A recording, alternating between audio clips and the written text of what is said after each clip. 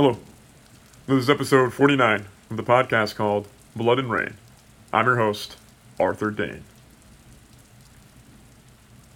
Many people erroneously think that they only have one chance to succeed at their life's work, and that if they miss that chance, they are doomed to failure.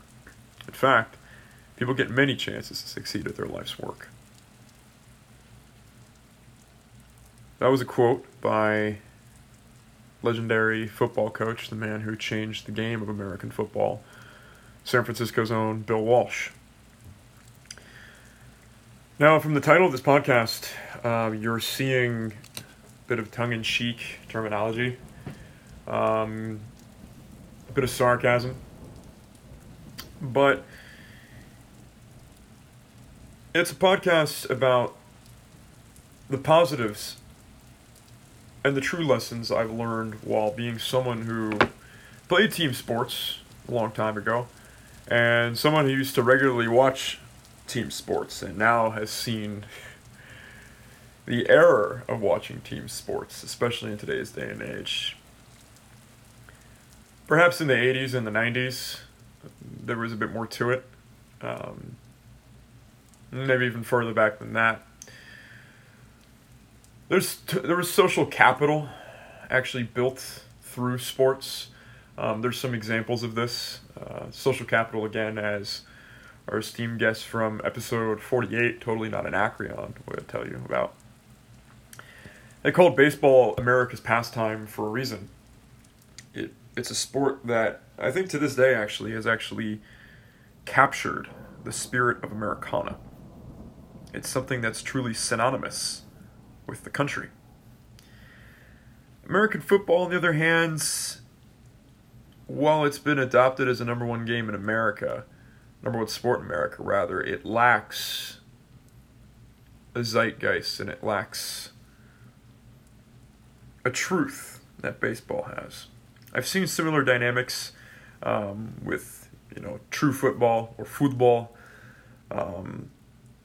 across Latin American countries, of course, European countries, specifically Brazil, Argentina, Mexico, and England, for that matter, to be honest. Watching the FA Cup third round in true football, association football. It captures an essence of England that I adore. We're going to be discussing the great coaches and the great athletes that have at least stuck out to me personally across four sports: football, American football, baseball, and basketball. I'm sure there's some other examples from other sports. Sports I'm a bit less familiar with: hockey, rugby, cricket. I know these are sports that are very popular around the world, but they're sports that I have not followed closely or personally. We're going to be discussing the great minds of coaches. We're going to be discussing the great personal philosophies and methods for overcoming struggles and adversity by some of the great athletes. The coaches being Bill Walsh, Vince Lombardi, Phil Jackson, and Johan Cruyff. Bill Walsh, once again, is the storied coach of the San Francisco 49ers. Rise to prominence in changing the game of football. Vince Lombardi, another American football coach who saw the Green Bay Packers return to prominence through his pristine level of discipline in terms of his coaching style. Phil Jackson, the man who is the coach of Michael Jordan's Chicago Bulls and Kobe Bryant's Los Angeles Lakers, the most successful coach in the history of basketball. And Johan Cruyff, legendary Dutch football player, as in football, who also created the style of football that completely changed the game to this day through FC Barcelona, the tiki-taka style of football. In terms of the great players from baseball, we have one player, one lesson in particular, the phenom pitcher that unfortunately never realized his full potential, the great Dwight Gooden. For football, we have Joe Montana, Jerry Rice, and Deion Sanders of the great 49ers. You're seeing a bit of San Francisco bias here for the obvious reasons, as I am from the San Francisco Bay Area. um, Kurt Warner, Roger Staubach for two other quarterbacks. And examples from football, as in, again, soccer for the Americans, Diego Maradona. And from basketball, Michael Jordan, Kobe Bryant, Dennis Rodman, and we sitting here talking about practice, Allen Iverson. Now, as one more aside to the Bay Area, a sportscaster by the name of Colin Cowherd back in 2016 discussed how the Bay Area's level of innovation has changed three sports in the way they're played. The San Francisco 49ers with football, with Bill Walsh and the West Coast offense. Billy Beane being the general manager of the Oakland Athletics, changing the game of baseball by the Moneyball tactics. And the Golden State Warriors changing the game of basketball by being a completely, not completely, but almost primarily three-point shooting offense. He joked, and he wasn't really joking. They have a higher concentration of strategy and innovation when it comes to thought. Silicon Valley is here, and it reflects in our sports teams. I can't say that's something I'm proud of anymore with my deep criticisms of Silicon Valley, but it is a fascinating dynamic. So let's dive straight into the minds of the coaches. Let's begin in chronological order for their rise to prominence, and begin with the great Vince Lombardi.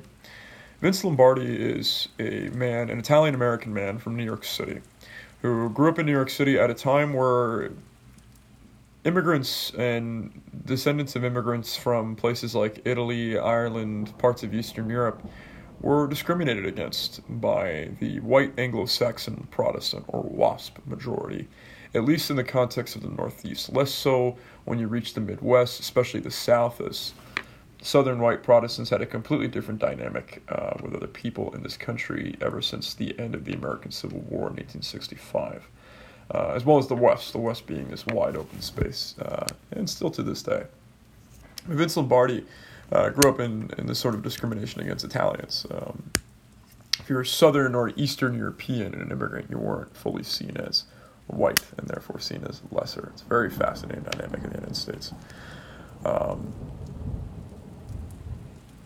He grew up a football enthusiast. He played football at Fordham University in the Bronx. And then he got into coaching, and he became a coach for the New York Giants football franchise. He was the offensive coordinator for the New York Giants when they played the greatest game ever played in 1958, the NFL championship between the New York Giants and the Baltimore Colts. The Baltimore Colts, led by the great Johnny Unitas, defeating the New York Giants in overtime. Still, the highlight of the New York Giants' game, and I should add that this is the game that actually propelled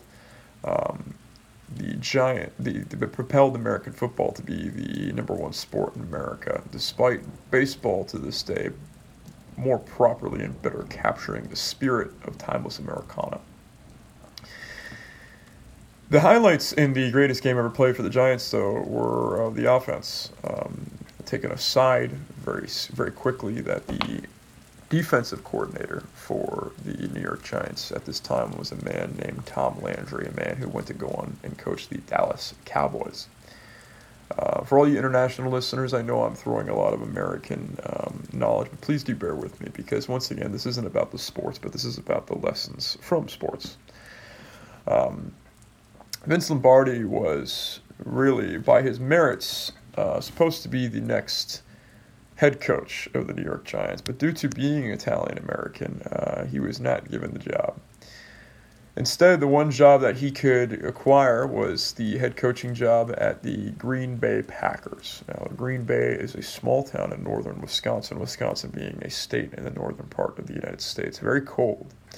And it's actually the last remaining American football franchise that is in a small town as opposed to a big city.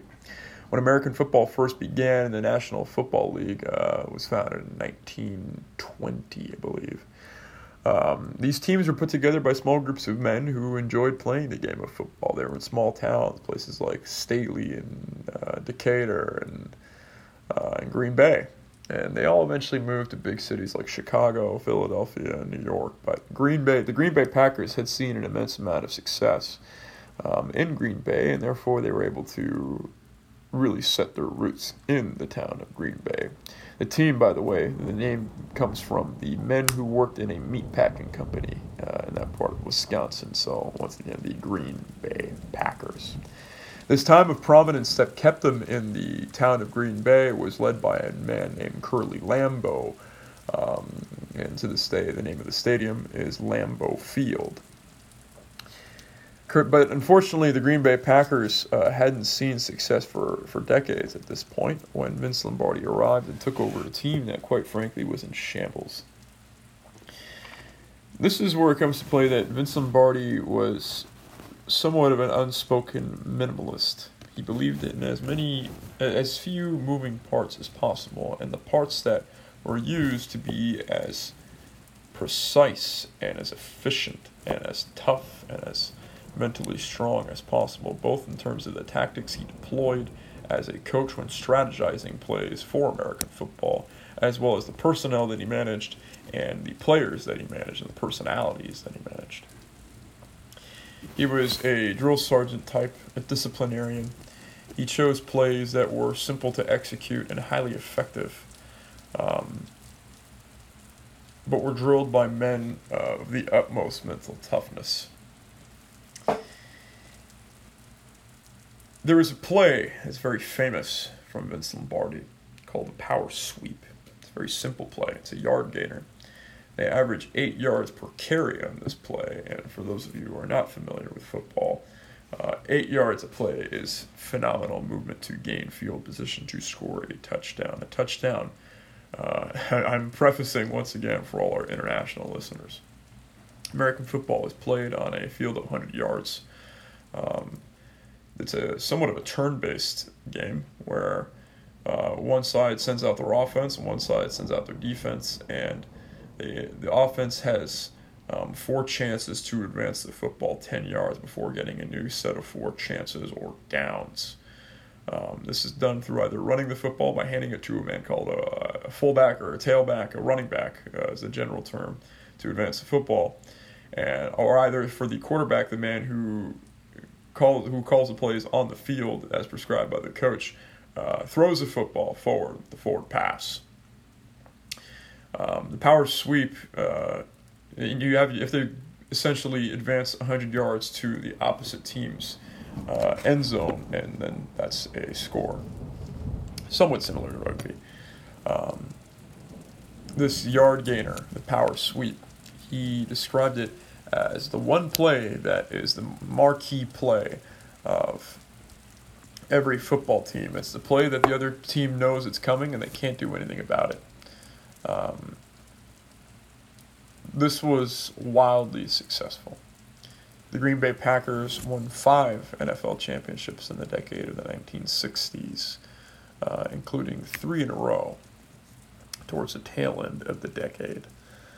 Vince Lombardi was also a man who had his personal life very much in order. He was a devoted father. When he wasn't on the field, he was famously noted for being obsessive with practice. Monday and Tuesday, he said if you got those days right, then Wednesday and Thursday would be more strategy-based days. Friday would be a bit more scripted. Saturday would be some rest for preparation. And Sunday, when the games are played, it was showtime. There's a lot of famous footage of Vince Lombardi in his sort of basement bar where he throws soirees with players and coaches and wives afterwards, and you'd see celebratory smiles on his face, and then as the night went on, you saw this dread, not necessarily this dread, but this aching feeling like the preparation for the next week in the Monday and Tuesday needed to be thought of, and it needed to be obsessed over. Vince Lombardi, his personal life, he was a devoted father on those not-so Mondays and Tuesdays, days of the week. He was a devoted husband, and he was a devoted Catholic. He was in church every single day. The discipline of his life was therefore reflected onto his team. The discipline of his family, the discipline in which he engaged with his family, was carried over into the way that he managed players. He managed every individual with honesty, tough love, and once again, discipline. Vince Lombardi retired from the head coaching position of the Green Bay Packers in the late 60s. He spent a year in retirement, and then he came out of retirement to coach the Washington Redskins up until 1970 when he very untimely died. It's a testament, the way Vince Lombardi coached, to if you're going to manage people, if you're going to manage yourself, if you're going to pick a certain set of entities, whether they're thoughts or tactics or procedures or people, that you are going to manage them all to the best of their possible ability. And then eventually they all become together greater than the actual mathematical sum of their parts. Moving on in chronological order to the man who changed the same game. A man by the name, once again, of Bill Walsh. Bill Walsh was a mind ahead of his time. He was an offensive genius when it came to scripting plays. He was the offensive coordinator for the Cincinnati Bengals in 1967. Once again, another American football team. This team was head coached by a man named Paul Brown. Paul Brown, before Vince Lombardi, was really what many great American football coaches today, including today's sort of genius Bill Belichick, the head coach of the New England Patriots. I'm sure even the international listeners will have heard the name Tom Brady. He was Tom Brady's coach for 20 years with the New England Patriots, leading them to 6 championships. Although there's some cheating involved there, but we won't get into that. Tom Brady, and Bill Belichick has called Paul Brown the greatest coach of all time because he was the first person to really change the game in terms of having all their ducks in a row when it came to training and conditioning and scheduling and diet and strategies. He took it to the next level when it came to preparation. He is the person who had this framework that, quite frankly, even Vince Lombardi was working from. Now, Paul Brown was part of the founding of the team, the Cleveland Browns. But he was actually ousted from the Browns after some poor coaching performances on the tail end. And he founded a new team in the same state of Ohio in nearby Cincinnati, the Cincinnati Bengals. He was on the tail end of his coaching career when once again, Bill Walsh was the offensive coordinator. Bill Walsh was obsessed with the forward pass in football because up until this point, despite there being some very good passers of the football, the game was still dominated by the run. The run was seen as a safer route. Because when you stop and think about this, think about this spatially, listeners. When you hand a ball off to someone, the variable of getting the ball to the person who is actually going to advance the field position it's foolproof. If you can hand a ball to someone, that's fine. That part's fine. Then it's up to the people blocking for him, and it's up to the runner to run effectively, run the right way, pick the right gaps, so on and so forth. So it was always seen as this insurance policy. Pass was this wild card thing. It was never really fully secure. Vince Lombardi's teams in the 60s had a fantastic quarterback by the name of Bart Starr who could throw the football very well. But once again, the team was still predominantly a running team. Bill Walsh saw the error in this. He saw that the greatest way to advance the football was through the forward pass, because you could throw the ball very far. If a receiver of the football could find himself in the right place, you can gain quite a bit of yards in field position. He began to script plays for the Cincinnati Bengals coach, Paul Brown, and they had a very talented quarterback with a very strong arm at this time named Greg Cook. Now, since Greg Cook was able to throw the ball very, very far, they were scripting plays with this sort of what they would call arm talent. Now, the The problem with this man, Greg Cook, was that he wound up having a career-ending injury, and the Cincinnati Bengals had a backup quarterback without the arm strength.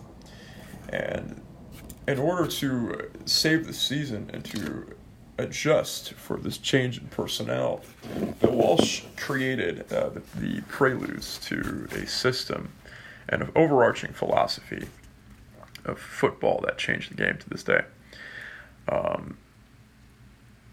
Instead of focusing on throwing the ball exceptionally far, he would have the quarterback throw to the wings. He would to the sides, laterally, shorter passes that were more secure, and they were able to advance the football 4 yards, 6 yards, 8 yards. With the forward pass, it was more difficult to defend, but with the security of the run, it was made purely out of necessity. When the great Paul Brown, it was announced that he was going to step down, it was like very much the situation with Vince Lombardi and the New York Giants. It was believed that Bill Walsh was the heir apparent to Paul Brown. However, Paul Brown chose someone else, and Bill Walsh left because he needed to be able to fully enact his philosophy as a football coach, entirely as a head coach. Now, Paul Brown has been quoted as saying, "I didn't give the job to Bill because he's too emotional. I think he just couldn't handle the highs and lows." Personally, this is complete speculation on my part, but I think Paul Brown is actually very scared of the prowess of Bill Walsh. He actually blackballed him. He gave him a bad review to every pro team that Bill Walsh interviewed for head coaching job. The Green Bay Packers, he could have continued the Green Bay Packers dynasty, where Vince Lombardi left off. The Los Angeles Rams, the Chicago Bears. Bill Walsh could only find a job coaching a college football program right here in the San Francisco Bay Area at Stanford University, to which he saw much success. With the proximity of success of Stanford to the city of San Francisco, any blackball that the San Francisco 49ers franchise had from Paul Brown was not listened to. And in 1979, Bill Walsh was given the head coaching job at the San Francisco 49ers, a team that, like when Vince Lombardi started the Green Bay Packers, was in shambles. Bill Walsh then had to enact this philosophy as quickly as possible. The first 2 seasons, he had incredibly losing seasons. I don't have the exact records on hand. I remember you play 16 games in a season. If I remember correctly, the first 2 seasons were 2-14 and 3-13, far from flattering. He drafted a quarterback from Notre Dame University by the name of Joe Montana. Now, Joe Montana was not large in stature. He was not someone who could take hits very well, or at least it didn't look like he could. He could. He just didn't look like he had the stature for it. He was an elusive quarterback, meaning he had the footwork to evade the attack, to tackle him before he could throw the football. So Joe Montana was going to become this integral part of an offense that was originally scripted in Cincinnati. He also drafted one of the greatest defensive players of all time, a man by the name of Ronnie Lott. He played strong safety. Safety is a position who is seeking to intercept a pass from the opposition and run it the other way for a score.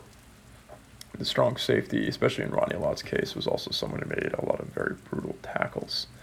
Come the 3rd season in 1981 in San Francisco. And listeners,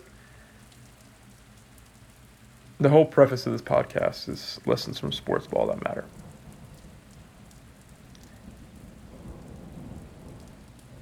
In today's day and age, sports ball is a waste of time. Watching it is a waste of time. But maybe back then there was something more to it. Because even as I haven't even begun to bring this up, but I actually get chills now thinking of this. Thinking of San Francisco. Thinking of the culture that I caught the tail end of as a child.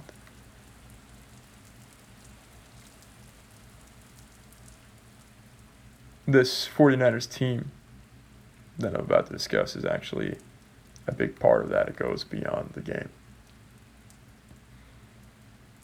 Bill Walsh created an offense for the San Francisco 49ers with a chip on its shoulder defense that was willing to show the league that they were no longer a laughing stock, that there was something to say out west. And the offense was built on this philosophy of a boxer, specifically my idol as a boxer, the marvelous Marvin Hagler, may he rest in peace. It was an offense of beating the other team to the punch. It was a timing-based offense. It was violent, but it was precise. It was graceful, but it was brutal. And they ran this, what is now called today, the preludes of which were written in the Midwest, but the West Coast offense. And having played quarterback when I was young, my father taught me how to throw a football. I had this strong arm. I could throw 60 yards when I was 12 years old. My father drilled the West Coast offense philosophy in me despite wanting to bomb it every single time. There's a certain sense of pride I have that I don't think will ever escape me. This is the West Coast. This is the wild, rugged West Coast. The fabled coast, the final frontier coast. And it happened right here. The 49ers went 13-3 that season. And it came to the NFC Championship game. Now, once again, I'm doing a lot of prefacing. There's the Super Bowl, which is played between the National Football Conference champions and the American Football Conference champions. So this conference championship versus the Dallas Cowboys, led by Tom Landry. And I should take a quick aside. I remember why I brought up Tom Landry in the past. Please bear with me once again, listeners. Vince Lombardi of the Green Bay Packers, him and Tom Landry, they're both on the New York Giants together. But when Vince Lombardi took over the Packers and Tom Landry took over the Cowboys, Vince Lombardi was able to defeat Tom Landry because he thought that the Cowboys had too many moving parts in their offense, and if he could put pressure on them, then the moving parts would collapse. It's the counterbalance philosophy to Bill Walsh. He had a lot of moving parts in his offense.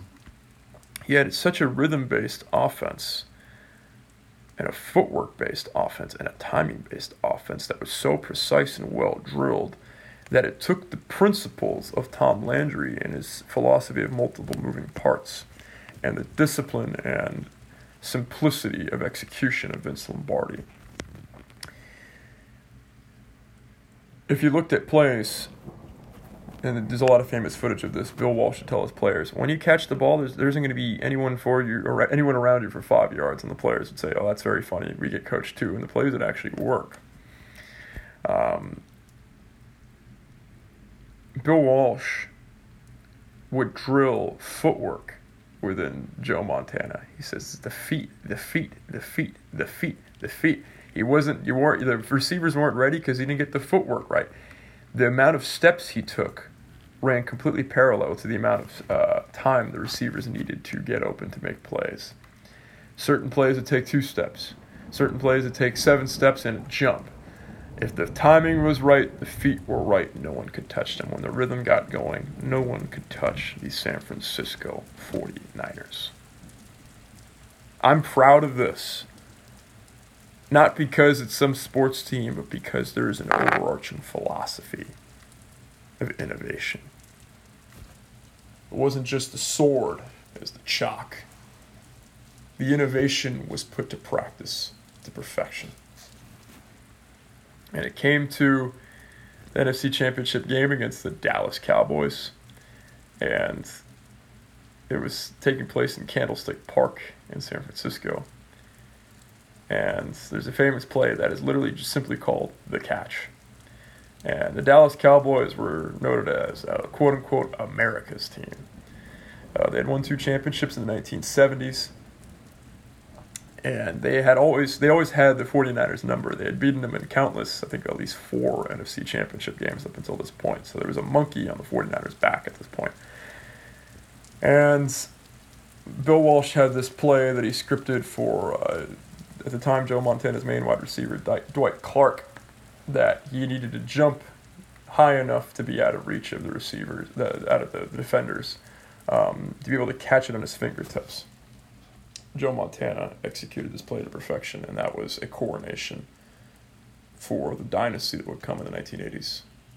Bill Walsh famously said that to me was Camelot. That moment right there. That's when it began.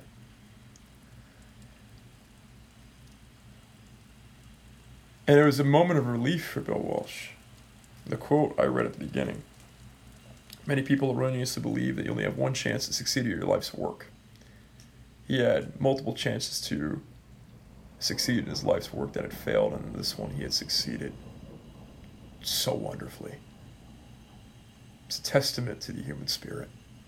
It's a testament to this belief that your philosophy can work. That if you truly take the chance, you can set the world on fire. And that is one of the most beautiful lessons I've learned in life.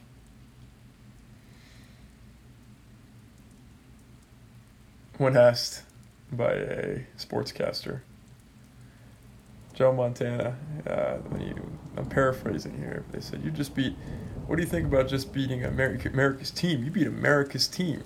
They said, well, America's going to have to sit on the couch and watch us win the Super Bowl. And they did. And Bill Walsh defeated his former team, the Cincinnati Bengals, the San Francisco 49ers. That is the spirit of San Francisco that I adore.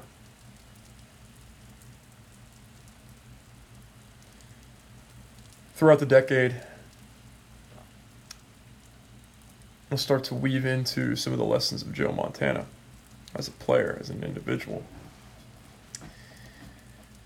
2 seasons of moderate success then brought the 49ers to 1984. 1984 was the first year of another quarterback by the name of Dan Marino of the Miami Dolphins. Now, Dan Marino, in his own right, is someone who I didn't really expect to dive into him on this podcast, but Dan Marino, he had a throwing motion of the football that was very different to all the quarterbacks, which made him the quickest thrower of the football. He was a baseball pitcher taught to throw by his father, and that throwing motion was unbelievable. He's also quick on his feet due to jumping rope from a boxing background, so this man was lighting up the game. He threw for 5,000 yards, which in 1984 hadn't been repeated until the 2000s, so he was way ahead of his time. He was this quarterback who looked like he was going to light the world on fire because he was this complete, flashy juggernaut. Meanwhile, the San Francisco 49ers went 15-1, and the 2 teams meeting in the Super Bowl were the Miami Dolphins and the San Francisco 49ers playing at Stanford Stadium, Bill Walsh's old stadium at Stanford University. And all the hype going into the Super Bowl wasn't about the team with the best record in the NFL. It was about the Miami Dolphins and the flashy offense led by Dan Marino. Dan Marino was named the NFL MVP, the most valuable player. And Joe Montana has a demeanor about him. They called him Joe Cool. Man had ice in his veins. They interviewed Joe Montana ahead of the Super Bowl. And they asked him if there's any, and more or less they asked him if there's any jealousy on the part of Dan Marino being the person who had all the hype around him as opposed to him. And Joe Montana very calmly said, it's his year. It's his year. He's done amazing things. But you could see this clinical, cold fury in his eyes. He was a man who was going to do whatever it took to beat you. Didn't matter if he was going to beat you by 2 yards. It didn't matter if he was going to beat you by 500 yards. He was going to do just enough to beat you.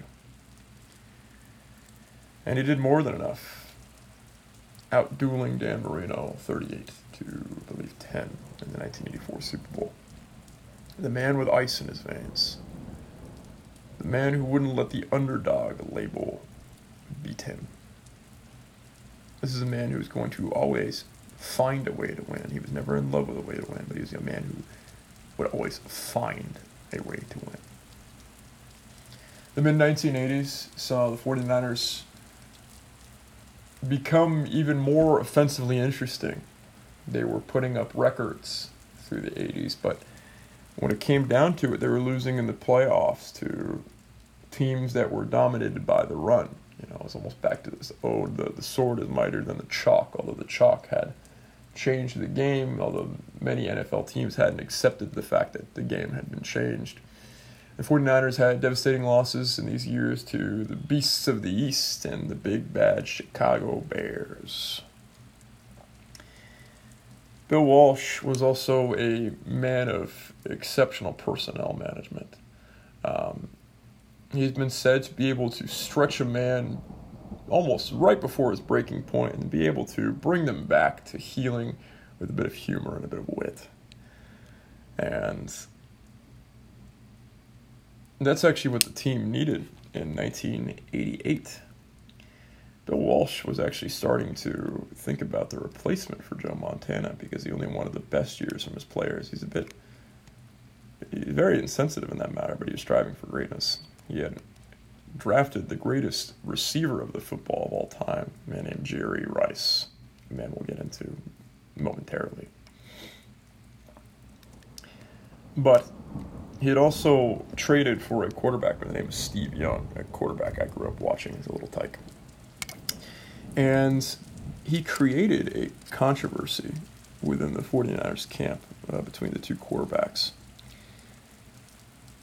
And then that unnerved the team. And he eventually even asked his coaches how much they thought they could get for Joe Montana in a trade. And they all said he was nuts. And he finally committed to Joe Montana, which this whole controversy lit an even brighter, cold fire within Joe Montana. The 49ers returned to the Super Bowl against, once again, Bill Walsh's former team, the Cincinnati Bengals.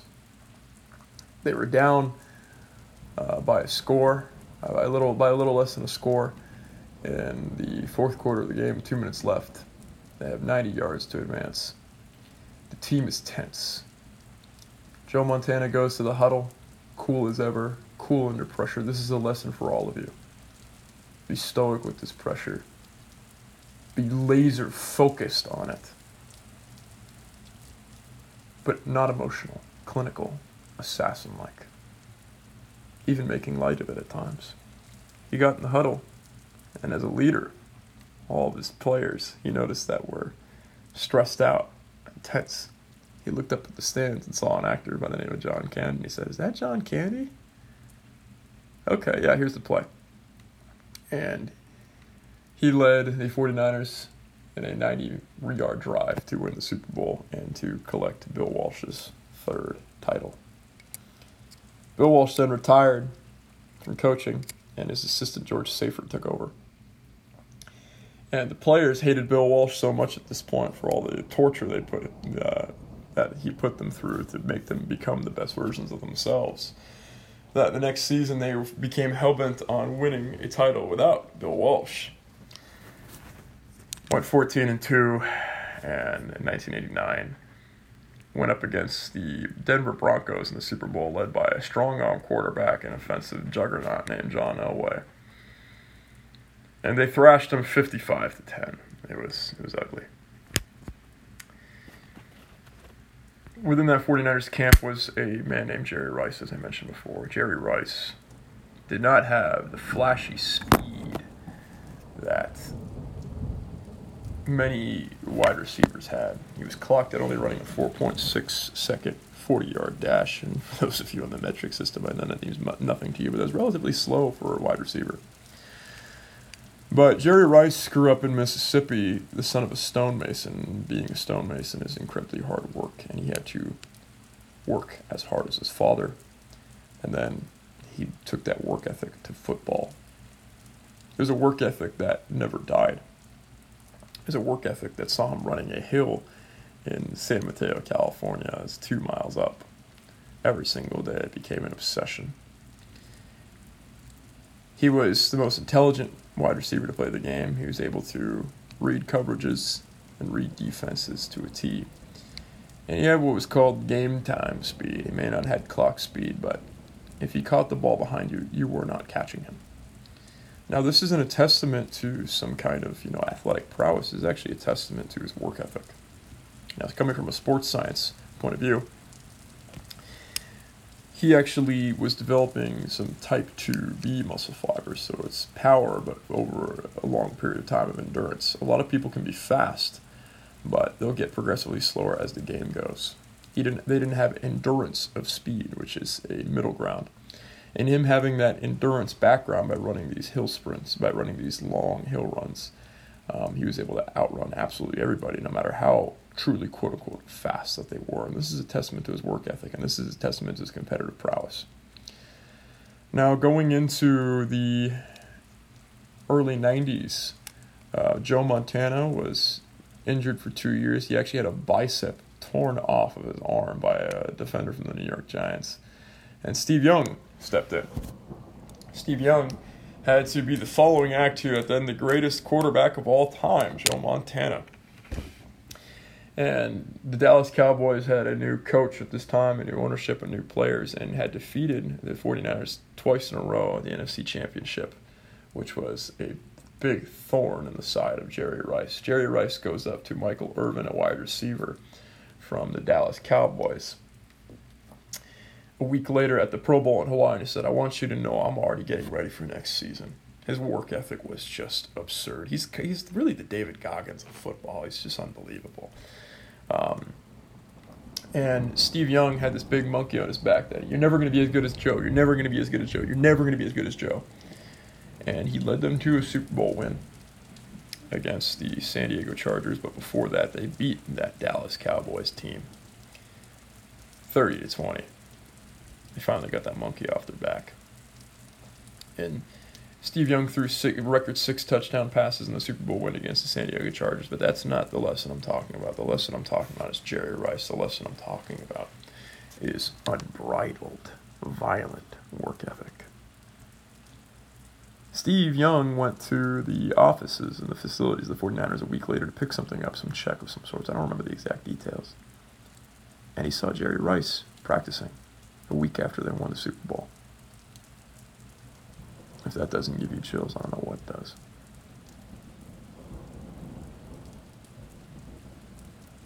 Another man on this team, and he was only on this team for 1 year, was a man by the name of Deion Sanders, also known as Prime Time. Deion Sanders played a position called cornerback, someone who covered receivers like Jerry Rice, and him and Jerry Rice had many duels while Deion Sanders still played for the Atlanta Falcons. Deion Sanders, though, is actually a testament more towards intelligence and emotional intelligence and expression and personality. Deion Sanders played for the Florida State Seminoles, a college football team, in the late 1980s. And he noticed when he was speaking to sports agents that his position was one of the lowest paid. And he got into football very simply to bring his mother out of poverty. He was going to make his mother rich. That was his goal. So he created a personality. He created a persona called Prime Time. You loved him. You hated him. Didn't matter. You had to see him. That was Prime. And he actually rehearsed lines in the mirror that he would say after making big plays at Florida State. They said it's prime time and about time. And when asked if that's his actual personality, he says, "Oh, you can find out for yourself. I mean, I'll say this. Does Michael Jackson walk around his house with that glove in his hand? Shit, no, he don't." And it's a fascinating lesson in persona there. You can cultivate a certain aspect of yourself and build it up to truly change perspective of others and truly change dynamics of negotiation. It's a kind of promotional thing that has gotten out of hand in today's day and age of mixed martial arts, like with Conor McGregor, but in his time, it was appropriate. And at his time, it was flashy and something that you needed to see, and it got the job done. He was a man who was incredibly well disciplined, who was someone who was obsessive with watching tape of the game. Incredibly fast. But what stuck out to people most about Deion Sanders was being unapologetically himself and thriving in this swinging rhythm. I bring this up because him and Jerry Rice were very excited to play on the same team for a year when Deion Sanders signed with the 49ers. Deion wanted to go out partying before the Super Bowl when they were in Miami, about to play the Chargers, and Jerry Rice and him had a very, very heated argument because Jerry Rice was the hyper-disciplined, you always grind harder. And Deion noticed that the team was very tightly wound, especially from the previous two losses. He says, if we can just cut loose a little bit, if we can loosen up and get in the rhythm of things, we can be great. It's important, again, this sort of balance of opposites, this grinder and this rhythm-based guy. You have to have that balance between the two. And they're both exceptionally great. So if you can cultivate those dynamics within yourself, you'll be in very good shape.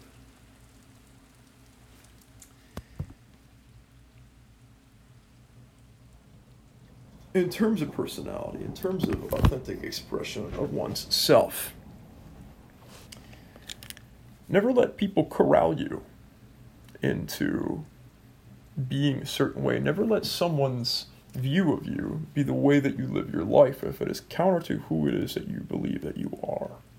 Who it is that not that you believe that you are, that you know that you are. Two men in particular come to mind. Two more quarterbacks before we move on from football. American football, that is. Roger Staubach and Kurt Warner. Roger Staubach was a quarterback for the Dallas Cowboys in the 1960s and 70s. He was a good Catholic boy from Cincinnati. Went to Navy. He was a quarterback for Annapolis, the United States Naval Academy. He served 4 years in the Navy after, and he became a quarterback for the Dallas Cowboys. Known as Roger the Dodger, the comeback kid, Tom Landry was someone who very much liked to script plays, and he would go off script and improvise, and he would start running with the football as opposed to passing it and dodging the opposition. And you'd see Tom Landry on the sideline yelling, "No, no, no." But when it was working, he'd start yelling, "Go, go, go, go." And Roger Staubach was quarterback at the time where another man who was a media sensation by the name of Joe Namath, Broadway Joe, became the quarterback of the New York Jets. And Joe Namath is known for being a philandering partier, drank his face off, quite frankly. And Roger Staubach was constantly compared to Joe Namath. And one day in an interview he said, and I posted this before on my aesthetics page in a story, Blood and Rain Visceral. He said, "You always love to compare me to Joe Namath. You know, I enjoy sex just as much as Joe Namath. I just enjoy it with one girl, and that happened to be his wife." I found that to be a very reverent moment.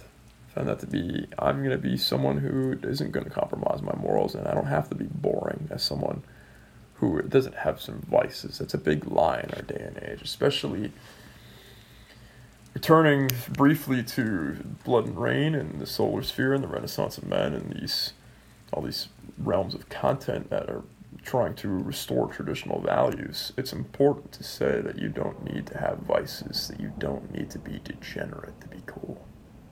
There's lots of ways to be cool without being degenerate. Plain and simple, guys.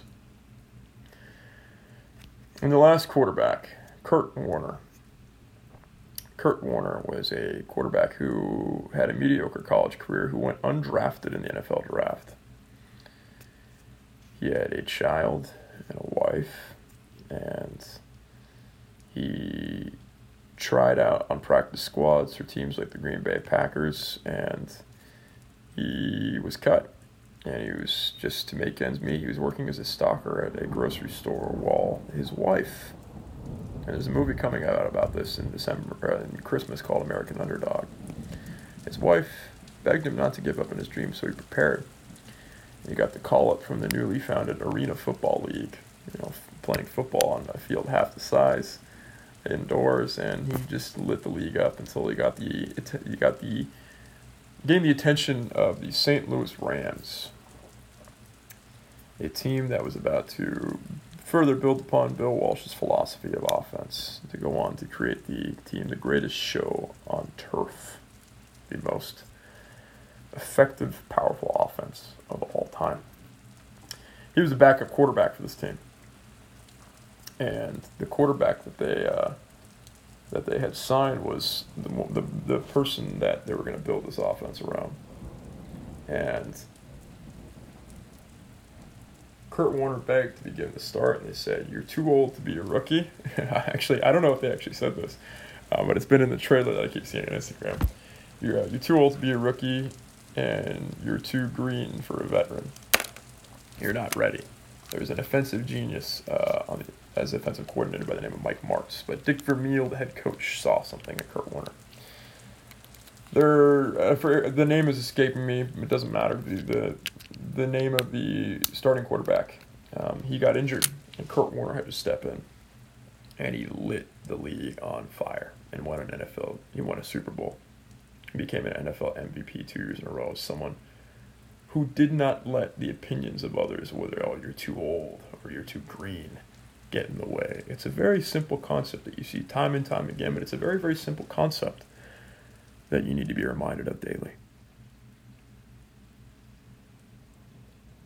Do not let someone else define you. Do not minimize your dream for your given circumstances. Have faith.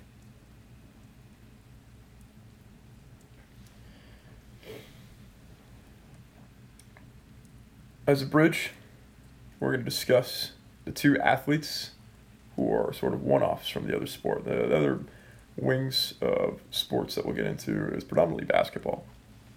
We're going to touch upon, very briefly, a baseball athlete. We're going to touch upon a association football coach, or just regular true football, and a true football player. Let's start with Dwight Gooden.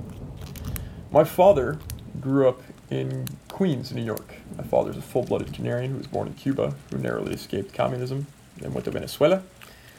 And then he grew up in New York City, in Queens, right around the time that the New York Mets, the New York Metropolitans, became a baseball franchise as an expansion team for Major League Baseball. He grew up with the 1969 Mets, the comeback Mets, the Tom Seaver Mets, the amazing, amazing Mets I hear about all the time. And in 1985, the early 1980s, they were terrible. They were a horrible team. And so they drafted two people named Darryl Strawberry, a hitter, and a pitcher, someone who throws the ball. It's very simple for you international guys. Maybe if you're a cricket fan, it's a baller, basically. The man who throws the ball, the pitcher. And Dwight Gooden was someone who grew up in Tampa, Florida, and his father grew up coaching him. He said, "If you want to be a coach, it's going to take a lot of work." He said, "Okay." He had this obsessive preparation.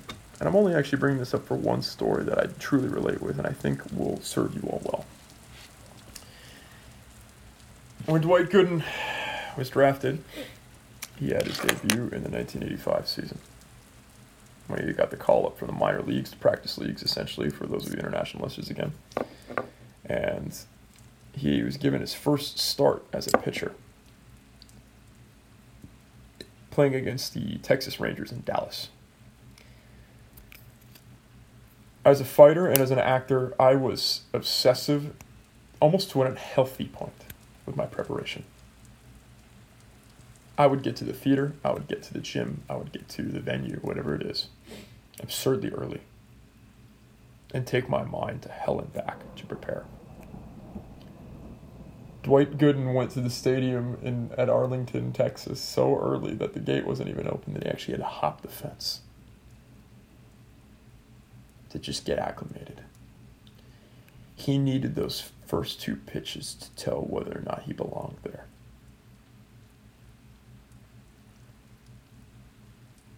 And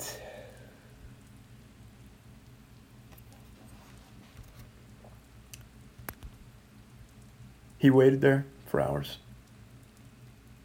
He got his mind right. He needed to bridge that gap from where he was at. He needed to make that leap of faith in his mind. He needed to have that as set as possible, as prepared as any human could possibly be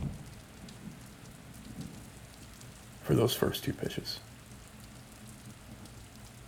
And he threw them, and he said, okay, I belong here. I belong here. He became the strikeout king for a season. He became what looked like he was going to be the greatest pitcher of all time. My father talks about it regularly. Dwight Gooden. My goodness, Dwight Gooden. A K in baseball is slang for a strikeout, meaning you throw three pitches that a batter, for more or less, we'll just keep it simple, he swings at and misses, meaning that batter's out. That's a strikeout. And they had a K corner for Dwight Gooden because this guy got strikeouts like nobody's business. My father actually has a story himself. He took a business associate of his to a Mets game, and who was pitching was Dwight Gooden. Dwight Gooden threw 18 strikeouts. And my father said, I just want you to know, it's not always like this. I says, yeah, sure. A couple weeks later, they go to another baseball game, and who's pitching? Dwight Gooden. What does he do? He pitches 19 strikeouts. It's absolutely unbelievable. Unfortunately, his teammate Darryl Strawberry got him addicted to amphetamines and alcohol. And despite winning a World Series in 1986, Dwight Gooden was never the same. It's very sad. But the lesson here, once again, is that very pivotal gap that you need to bridge between being where you're at and being where you want to be in terms of your skill mastery, in terms of your life's work. That onset onto that highest level. When I have my first Glory kickboxing match, I'm going to be at the arena so early. Because I need that first 20 seconds saying, no, I belong here. I belong here.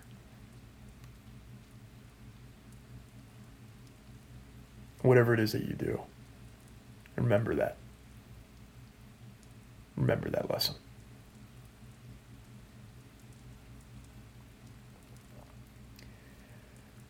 Getting into the sport of association football. Let's get the athlete out of the way. Diego Maradona. Diego Maradona was a degenerate. Plain and simple. I'm going to get that out of the way. Drug abuser, philanderer, heavy drinker. Let's say what needs to be said now. Talking about the lessons here. Not the individual. Diego Maradona was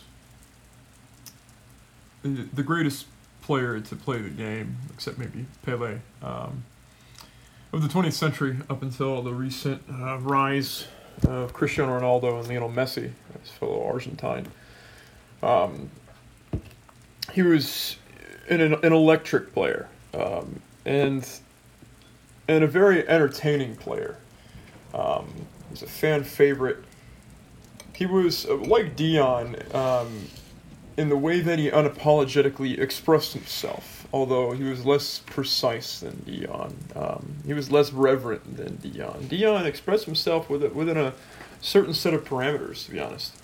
The only big controversy from Deion Sanders was when he was playing both baseball and football for the Atlanta Braves and the Atlanta Falcons, respectively, and tried to play 2 games in the same day that were in different cities. That was a bit of a fiasco, but he was still very respectful about the entire situation.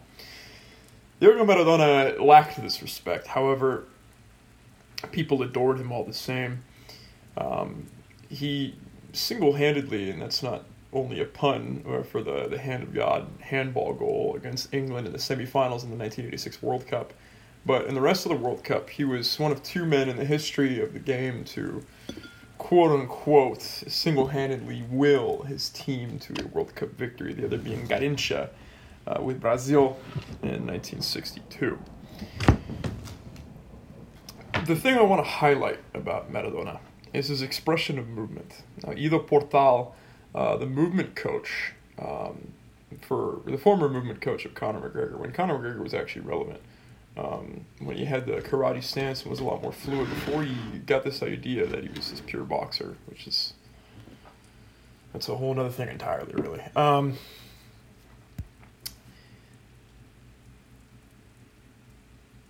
Him and Sugar Ray Robinson, the greatest boxer of all time, were the two people that Ido Portal discussed.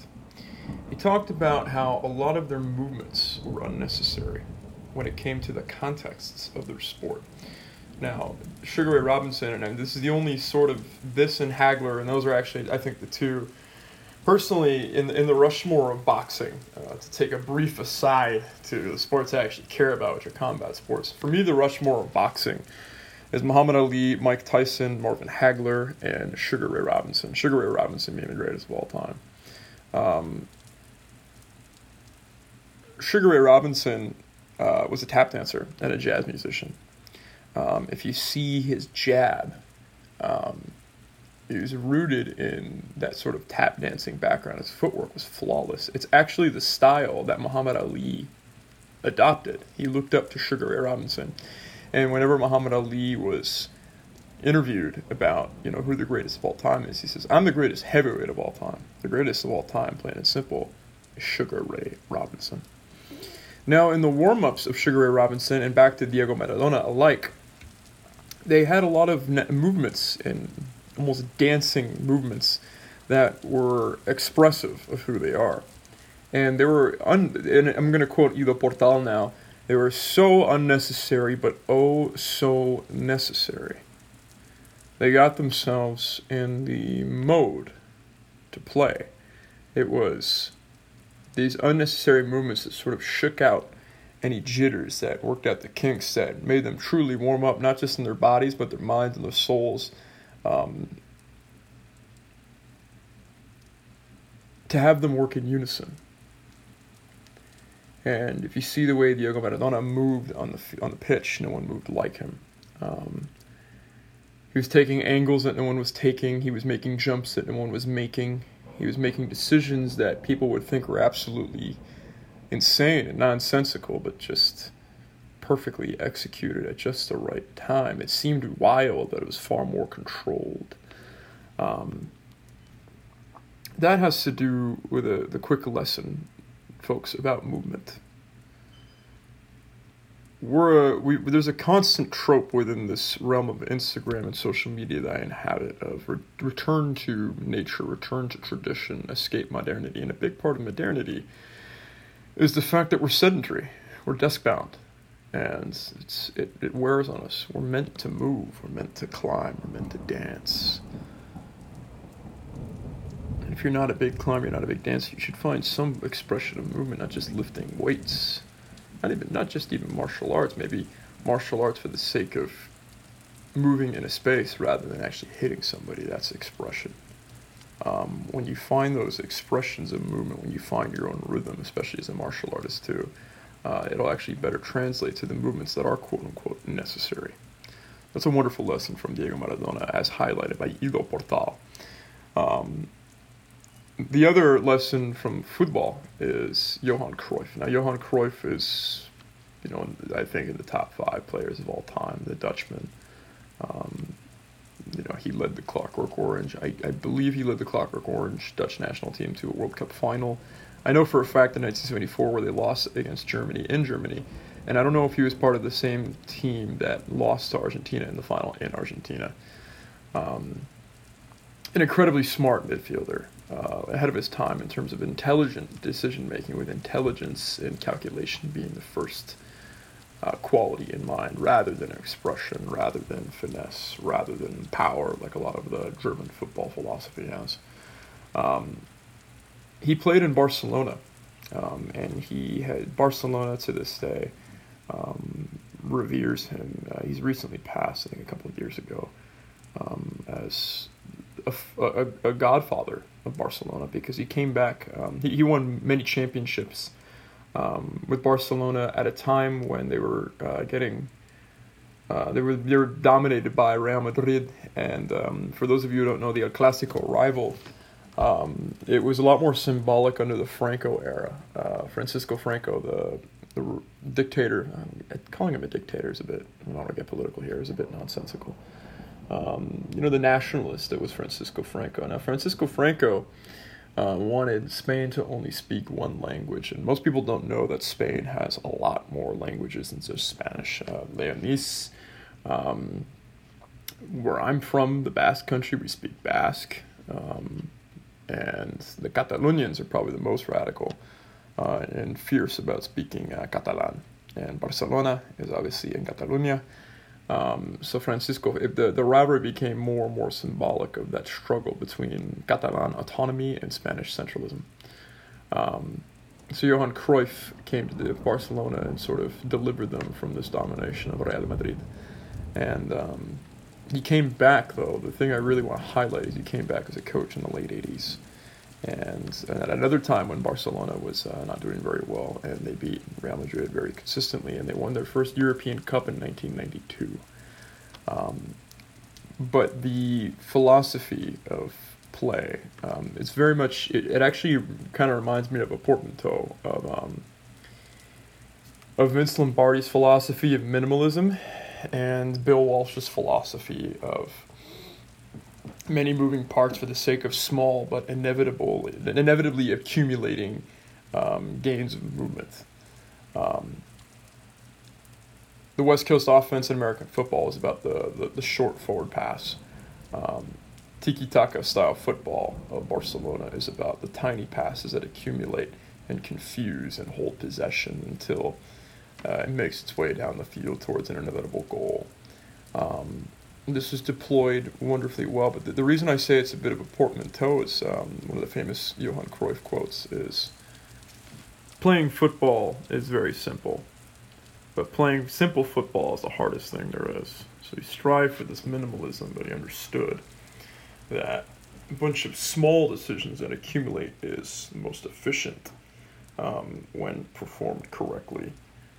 As opposed to some of the long passes of samba football with the Brazilians and the power long cross style of the Germans.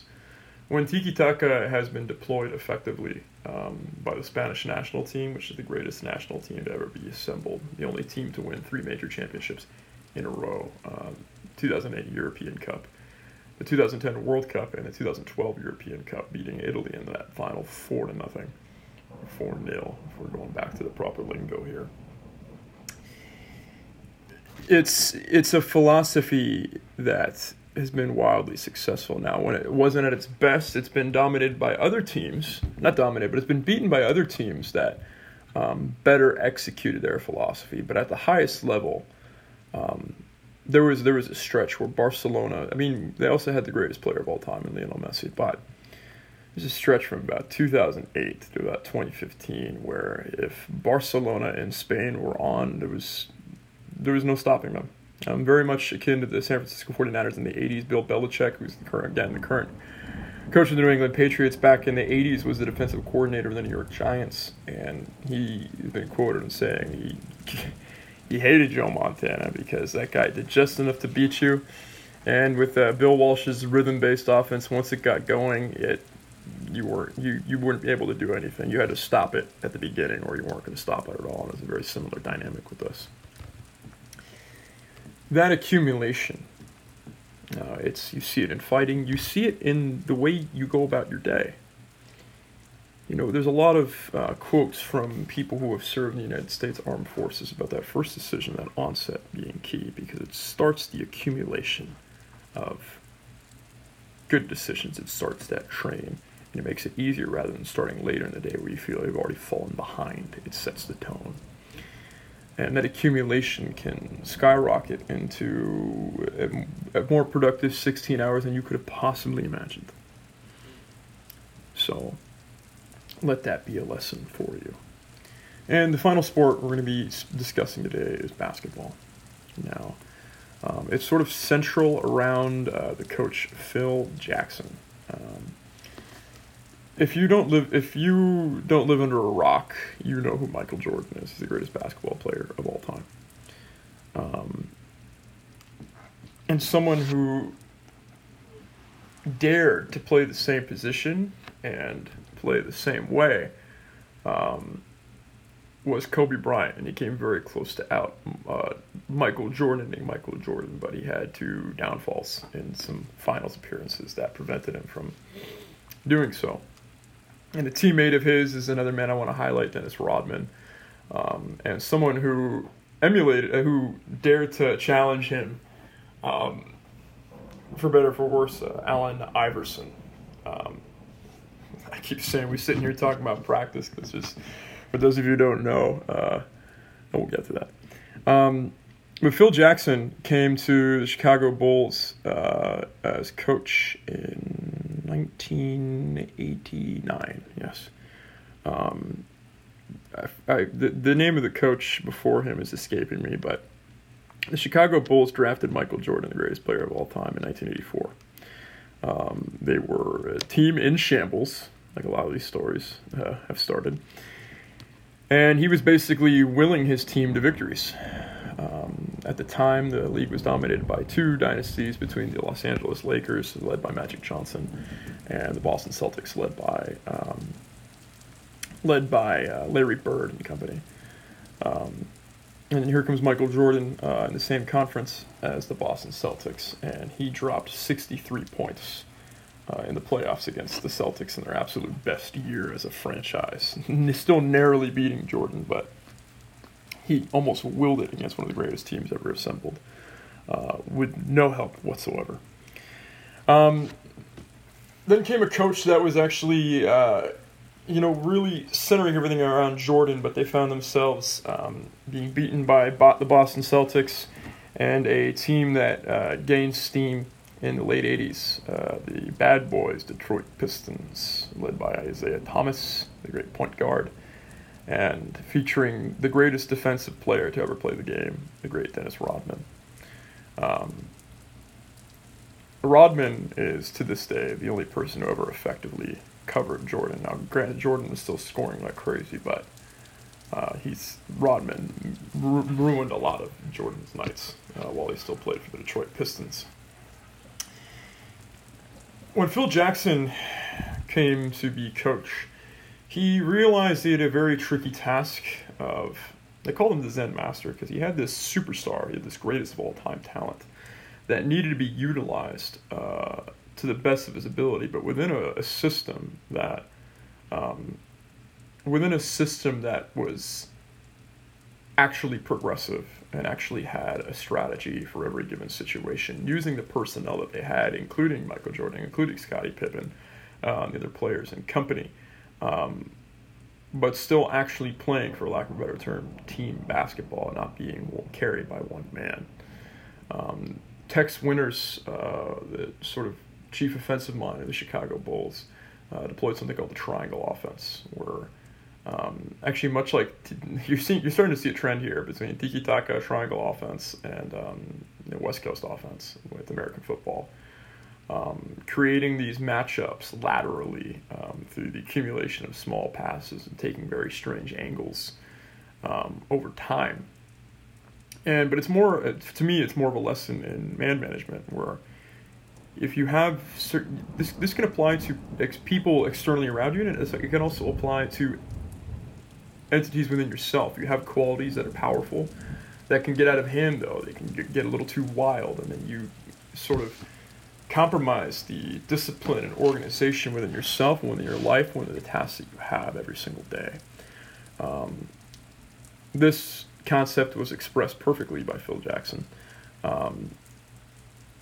He let Jordan win every single battle in terms of discussion that didn't directly affect the team. He let Jordan run wild as much as he possibly could within a certain set of parameters that Phil very naturally negotiated. In the practices, Michael Jordan was known to torment his teammates, but Phil Jackson also knew that he was doing so to make his teammates the same level of competitive in nature as Michael Jordan. So he let certain things like that slide. He let the wildness slide as long as the integrity of the system was maintained. Michael Jordan won 3 championships in a row, 1991 through 1993. He retired briefly to go play baseball. Some people say it was due to some kind of gambling conspiracy. I have absolutely no idea. And for about I think a season and a half, the Bulls were without Jordan. And Jordan then came back, and Phil Jackson needed to put together new pieces for the team, and a misfit that no team wanted at the time was the aforementioned Dennis Rodman. Dennis Rodman, we'll get into him now. Dennis Rodman is actually my favorite player in the history of basketball. It was originally Allen Iverson growing up when I first saw him play as a little kid, but I saw Dennis Rodman, I saw his story later, and it actually blew me away. Now, there's going to be a lot of prefaces with this, but Dennis Rodman grew up in Dallas, the Dallas area, with a single mother and two older sisters. He was deeply antisocial. He was a nerd. He was heavily bullied, not athletic. He was 5'7". He's 5'7" throughout his high school career. Became a janitor at the Dallas-Fort Worth airport and stole some jewelry and gave it to a bunch of people he wanted to be friends with. He eventually got caught, but he was let off. That summer, he grew a foot. He grew to be 6'7". There was a court nearby, and he started playing basketball at this court 10 hours a day, just to get good. He started playing at a local community college team. Started dominating in the community college level until a second division NCAA college basketball team in Oklahoma came down to speak to him at his home in Dallas due to his very poor mental health, unfortunately. He was locking himself in his room. The coach would not leave until he let him in, and he eventually went to this university in Oklahoma to play basketball. His first game, he scored 25 points and 10 rebounds, and he went to the coach and said, "I'm so sorry if I disappointed you," when he had this absolutely lights-out performance.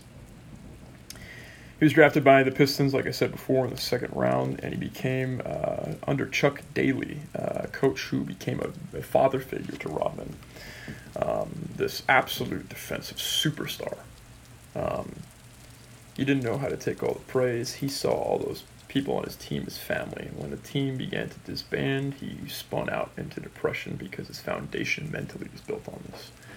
And there was a famous story where one day he was in the parking lot of the Palace, the stadium where the Detroit Pistons played, and I don't know if a handgun or a shotgun, and he was about to shoot himself, and he fell asleep before he shot himself. And to this day, he explains that situation as, I didn't really want to kill myself. I wanted to kill the old Dennis Rodman to be born again.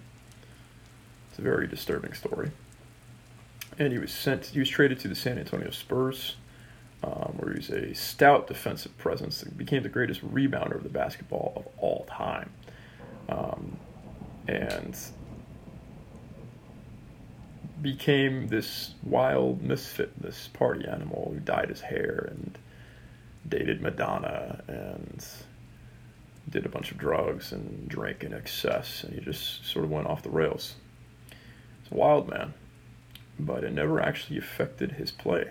In fact, David Robinson, a 6'10" center for the San Antonio Spurs, was constantly berated by Rodman for being too soft as a competitor. The Spurs wanted nothing to do with him after 2 seasons, and Phil Jackson, the Zen master, picked up Dennis Rodman. They met at some kind of a lodge, and Phil Jackson met Rodman, and Rodman didn't stand up to meet him. He says, "Rodman, Dennis, stand up, shake my hand." And he says, "Do you want to be a Chicago Bull?" And Rodman says, "I don't give a damn." And they signed him anyway. I don't back any of the behavior off the court of Dennis Rodman. There's famous stories of, in the Last Dance documentary, they talked about how in the final season with the Bulls in 1998, when Scottie Pippen came back from injury, he wanted to go to Vegas for 2 days, and he wound up staying for 7 days, but he was so important to the team that Michael Jordan actually went to Vegas, found him in his hotel room, and brought him back to Chicago. in between NBA Finals games against the Utah Jazz, he flew to Michigan, missed practice to appear with Hulk Hogan in WWE. Like, this man was just an absolute lunatic. But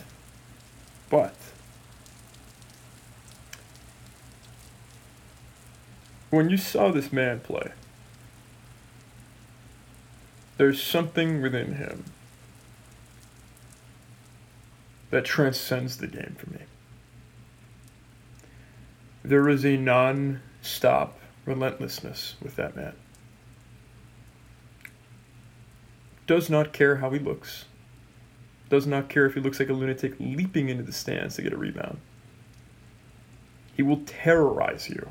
He will get into your mind and ruin you through pure, sheer will. Just like the will he had to get good at basketball, not in high school, completely on his own.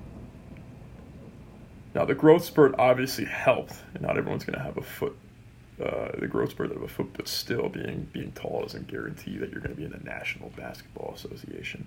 And he carried that fury and channeled that fury every single game, playing 40-plus minutes, grabbing at least 12 rebounds a game, and shutting down some of the greatest players in the history of the game.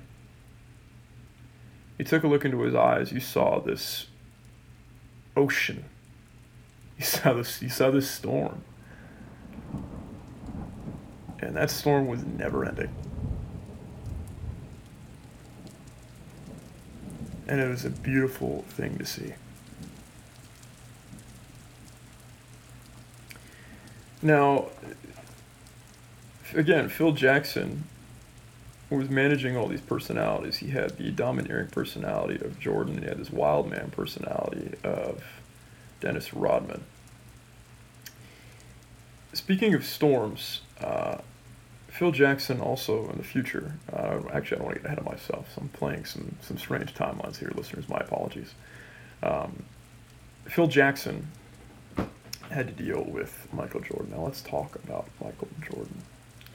He actually had a very similar drive to Dennis Rodman, but it's actually a lot more precise, and it's a lot more conducive to one's goals. It's borderline sociopathic. He might actually be a sociopath. I don't really know. But there was an obsession, and there was a fuel of failure that I haven't seen by any man in any sport. He failed to make it to the NBA Finals 7 seasons in a row despite being the greatest player, and he never let the frustration derail him. He actually drew strength from the failure. You saw the accumulation of strength he gained from pressing against a force constantly that was stronger than him, whether that came in the form of the Boston Celtics or the Detroit Pistons. He didn't care, he kept pressing. This is slightly different from Rodman. Rodman is a bit blind in the sense that he just goes and goes and goes and goes and goes and goes and goes. Michael Jordan knew exactly where it was that he wanted to go. And he kept pressing and pressing and pressing, knowing full well how much he was failing.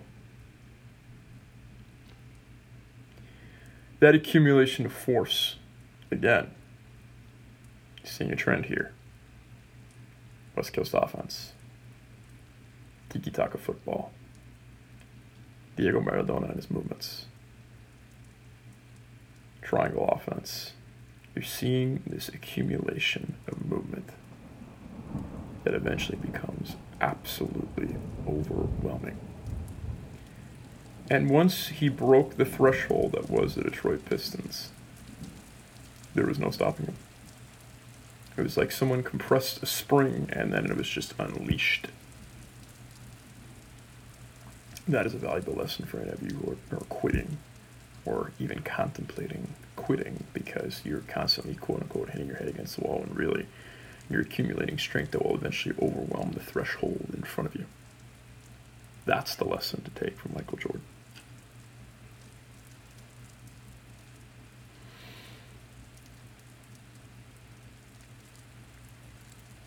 someone who tried to be Jordan was Kobe Bryant, and rest in peace. Same height, same position, far less athletic. No jumping, no jumping capabilities like Jordan, nowhere near as explosive. More fluid, but he was actually talentless at the sport of basketball from a young age. He was absolutely terrible. And the people who have cultivated the assassin's mindset in the sport of basketball, there's like maybe 5 of them. That's it. Larry Bird was the first. Actually, I shouldn't say that. Bill Russell, but that's a whole different story. That's the 60s. Bill Russell, Larry Bird, Michael Jordan, Kobe Bryant, Dennis Rodman. These are people who are clinical. Tim Duncan, for that matter, actually. These are people who are clinical. These are people who do not let their emotions rule them. They either completely shut off their emotions or they know how to fuel their emotions in a cold and calculated way. And I'd say the coldest is Kobe Bryant. Kobe Bryant went pro right out of high school, Lower Merion High School, in the 1996 draft. Went to the storied Los Angeles Lakers franchise, being paired up with a larger-than-life superstar in Shaquille O'Neal. A 310-pound, 7'1" center that was an absolute freight train and unstoppable force. Kobe did not care that he was 18 years old and a rookie. He very coldly expressed himself and says, "I don't care." He was up at 4 in the morning and constantly in the gym before anybody. And Phil Jackson noticed this to the point where they started having breakfast every morning before he would do his solo training. His work ethic is probably the best of the bunch. Michael Jordan would actually rest when he needed to rest. Him and Kobe Bryant both had the same trainer, a man by the name of Tim Grover. When Grover took over Kobe's conditioning, Grover would tell him to rest, and Kobe would keep training regardless because that's what got him there. Michael Jordan would rest, and this is actually to Kobe's detriment, we later find out. And it accumulated into his Achilles injury. That's force accumulating towards the wrong thing. Kobe Bryant...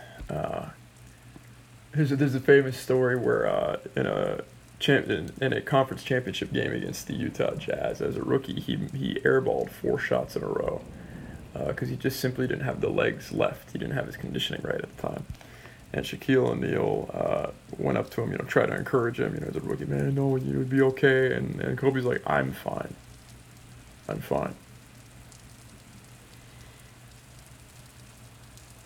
He played injured, he played sleep deprived.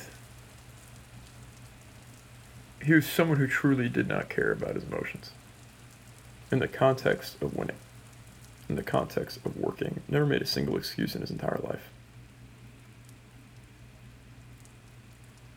Completely unsentimental in his play.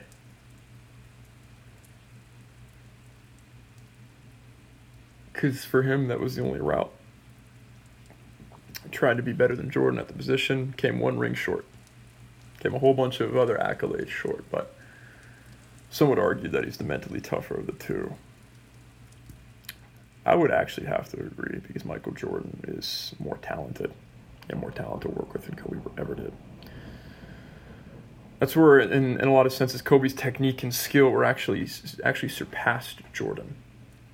Now, Jordan used to be the kind of player that went for all the points. He wanted to be Defensive Player of the Year and the MVP in the same year and the scorer in the same year, and he did that in 1991.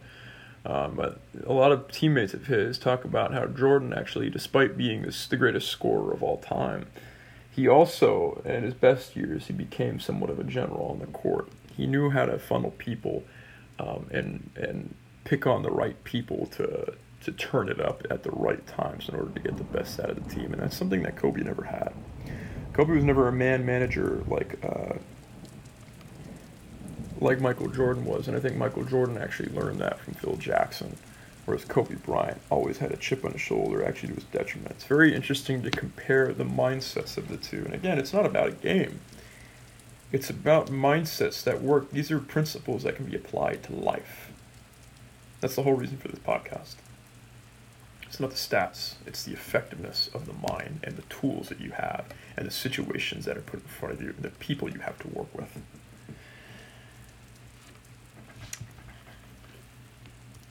Kobe's antisocial nature and chip on his shoulder nature caused a rift between him and Shaquille O'Neal. When Shaquille O'Neal came back after their first of 3 championships and a three-peat completely overweight, Kobe said, "I'll do more." And he dropped 40 points, I think, 9 games in a row. And he's Phil Jackson, the great man manager. He knew that he could speak to Kobe more frankly, and he had to manage the personality of Shaquille O'Neal that was very unstable when he had no confidence. So he told Kobe, "And we're losing the big man. I need you to lighten up so Shaquille O'Neal can get his confidence back," which is masterful by Phil Jackson. And again, they called him the Zen Master. And Kobe did so reluctantly. He was upset, but they got Shaquille O'Neal back. And the two of them together are probably the greatest duo that ever played the game together. Shaquille O'Neal also described Phil Jackson as someone who would put in the right conflicts and the right storms at the right time because the result he wanted would be something that could only come as the aftermath from these kinds of rifts. The name of the podcast is Blood and Rain, gentlemen. So, anyone who's talking about storms is going to be good in my book. And that sort of sums up, Kobe, Jordan, Rodman, and the last one is a little bit of a childhood bit for me. It's Allen Iverson, AI. Drafted number 1 in 1996 out of Georgetown, the same year that Kobe Bryant was drafted. And you want to talk about unapologetically himself, of people who are most unapologetically themselves in each sport. I really couldn't. Probably Deion Sanders in football. Who knows? Maybe Mickey Mantle in baseball. Diego in true football. When it comes to basketball, no one has ever expressed himself more authentically than Allen Iverson. And incredibly, only 6 foot tall, playing shooting guard, scorching teams, dropping 40 points on them regularly with his quickness, his fluidity, and his attitude. His attitude was for better or for worse. Very similar to Rodman, but more channeled towards offense. Less about the things that you didn't make and the things that less about the things you didn't do and more about the things you did do for better or for worse when it came to scoring. Went head to head against Michael Jordan. There's a famous highlight where I believe as a rookie he crosses Michael Jordan and makes his ankles break basically. And that was the coming out party for young Allen Iverson. He had a lot of rap culture. Tattoos, things that maybe you could call degenerate. I don't think those things are necessarily degenerate in expression. I think more the behavior of like partying that was tied to it is more the degenerate thing, and the kind of behavior that I'm not in alignment with from Maradona or Rodman. And again, I'm not putting these people on a pedestal. I'm simply like Bruce Lee does. He's taking what's beneficial and discarding the rest. We're taking the beneficial lessons here. We're discarding all the nonsense. And the nonsense, honestly, is the games we're talking about, the actual sports. These sports we pay so much time, and I don't anymore, but so much time and attention to just watching and glorifying. It's a game with a ball.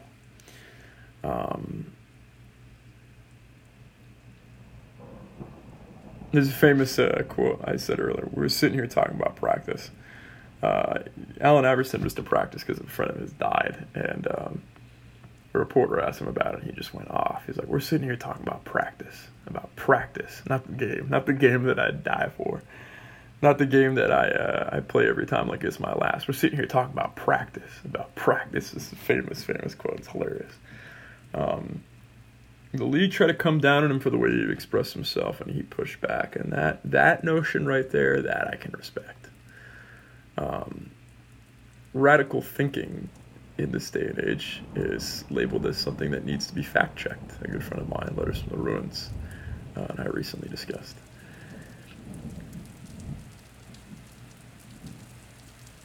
if you have a thought, if you have something that's counter-cultural, not because you're trying to be countercultural, but that's just the way you express yourself within certain moral parameters, within certain religious parameters.